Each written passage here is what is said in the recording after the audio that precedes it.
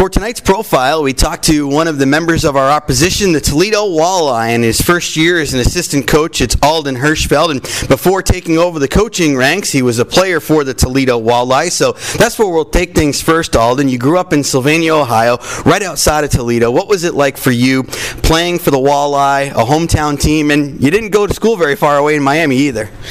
Yeah, obviously it's something that's, pretty special to me to get to play in my hometown, when I was playing, and now to be coaching in it. It's cool. Back in the day growing up, it was the Toledo Storm who we always followed and loved, and now turned into the Walleye, and to get to be able to have played for them for a while there, and now coach them and be in the organization. It's it's special.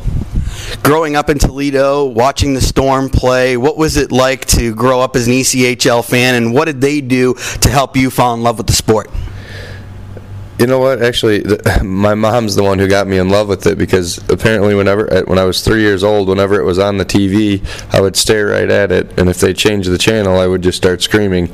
So once that happened, my mom signed me up for a class at Tam O'Shanter, the local rink there, and just ever since then I've loved it and played it, and now coaching it.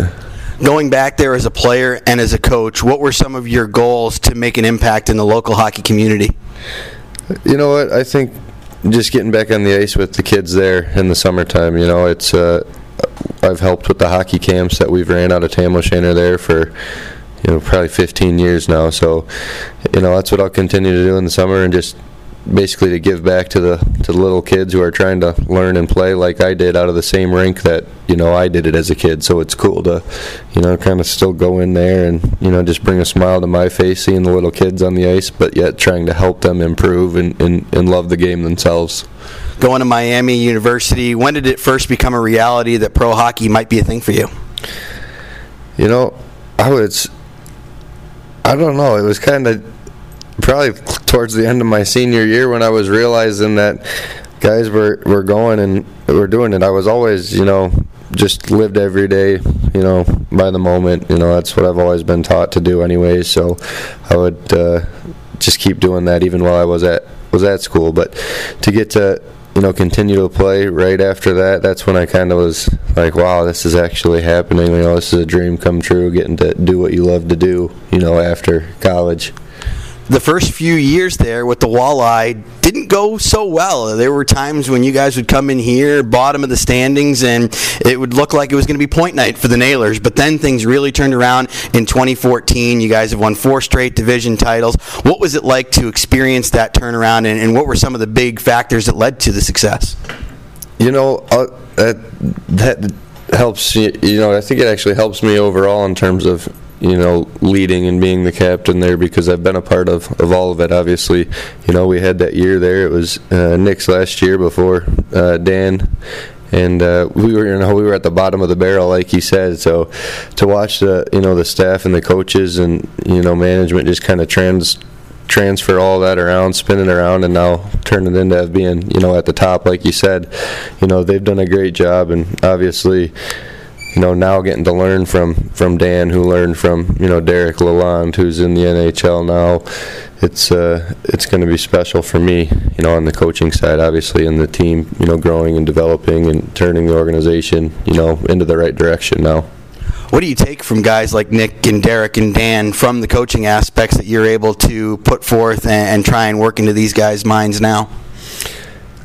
Just basically listening to a lot of what they have to say, and then obviously looking back and thinking what, Lalonde would say and how he would teach and organize and run, his routines in terms of, transferring his messages to the team, and now learning, from Dan. It's just a combination of, taking in all sorts of information from the coaches, even Andy Delmore, our assistant coach, and kind of trying to develop and grow yourself into a better coach, just like you do as a player. You do the same thing on the ice. You want to get better every day, and now as a coach, I want to get better every day.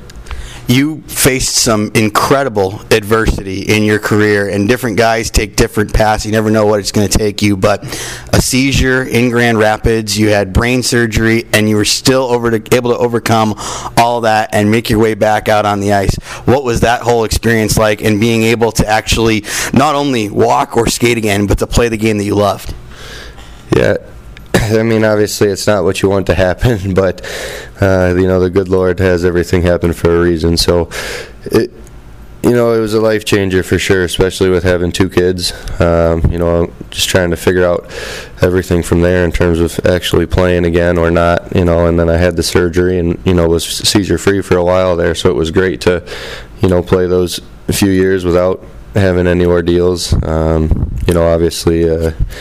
It's gotten bad. I've had a couple since, but that's just kind of what it is. So hopefully, I'll continue just to not have them and continue to not have them. But that was an interesting time. But like I said, it's just one of those things that happen, and you learn, and it's just something you have to deal with, But like I said, the good Lord's got a plan for everybody, and he's just kind of leading me in the direction of hopefully getting rid of them and still giving back to the community and helping other people who have the epilepsy get better themselves. When you look back at your hockey career, what is something that you take a lot of pride in, something that you accomplished? I'd say probably just just all the smiles and friends and people I've met throughout the time, and all the organizations I've played for. There's just, the hockey world's such a small world, so you get to see so many faces on so many teams that people you've played with or and it's basically a small family from basically all across the country and world, with guys playing in Europe and overseas now. But I'd say just the memories and just every day getting to do what you love to do is pretty special. It's great to see you continue that success from on the ice to behind the bench. Alden, I can't thank you enough for spending a few minutes with me today, sharing your story, and I wish you nothing but the best as you continue in your hockey career now as a coach. Thank you very much. I appreciate that. Assistant coach of the Toledo Walleye, Alden Hirschfeld, on our Wheeling Office Supply and Admission Report. We'll have out-of-town scores and third period action next on the Nailers Broadcast Network.